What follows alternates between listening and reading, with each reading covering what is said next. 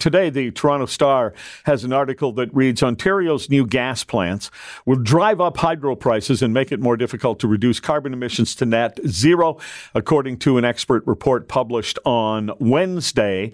Rather than relying on natural gas-fired generation, this article reads, to meet growing electricity demand, Ontario's cheapest and most reliable options require new wind and solar while keeping gas plants for backup. This report, prepared by Power Advisory, an electrical systems consultancy providing advice for provinces and states across North America, including Ontario. And now joining me from the Atmospheric Fund, Vice President of Policy and Programs, Bryan Purcell. Good morning.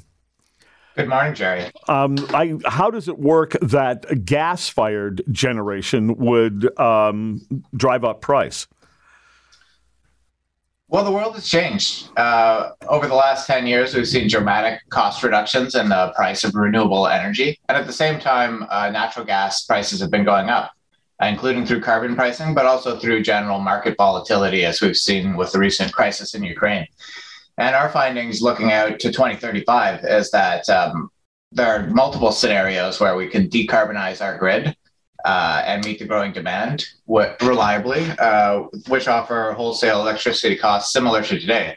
Whereas if we ramp up natural gas instead, the actual cost of electricity would be higher.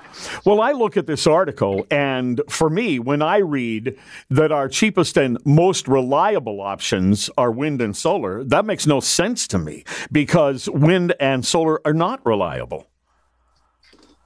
Wind and solar certainly have intermittency issues, which is often raised with them, right? Which is why they're not a single solution to our grid problems, and we wouldn't recommend as much.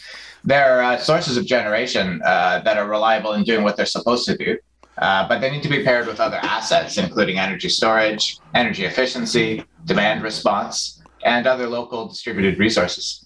Why aren't we talking about nuclear? Well, actually, we are talking about nuclear in this province, and our scenarios, first of all, include the nuclear that's planned to continue operating in Ontario.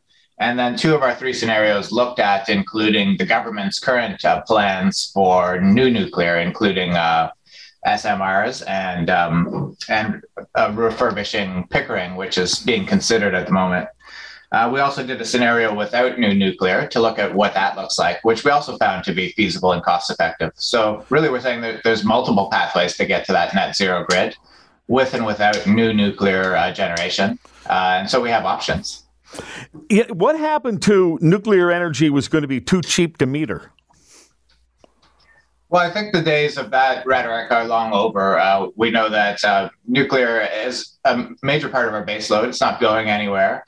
It has its own challenges and advantages, but it is, those are big projects. They take time to build, plan, approve, and they can be costly. So they're part of the supply mix going forward in Ontario, but we also have to look at newer resources such as renewables and storage that can be built faster and in many cases more cost effectively. Okay, so do you really think you think it's a combination of wind, solar, and gas plants to back that up, and that's our future? Yes, wind, solar, storage. We have our existing hydroelectric and nuclear assets. And then for the new generation, primarily a mix of large-scale renewables and storage, as well as more energy efficiency, which is really our most cost-effective resource. Bryan, we need to look at the interactive effects of a diverse supply mix and how that can help us. Bryan Purcell is with me, Vice President of Policy and Programs at the Atmospheric Fund. So we have in Ontario a growing population, especially in the GTA where it's really kind of exploding. And then we have this real push to replace our fossil fuel automobiles with electric vehicles. A lot of people feel we'll never have the grid to go electric with all the cars in Ontario. It's absolutely doable to electrify transportation and see this transition that's already underway to electric vehicles. Every forecast globally is showing this continuing to build momentum. And of course, regulation is also going to be driving this federally.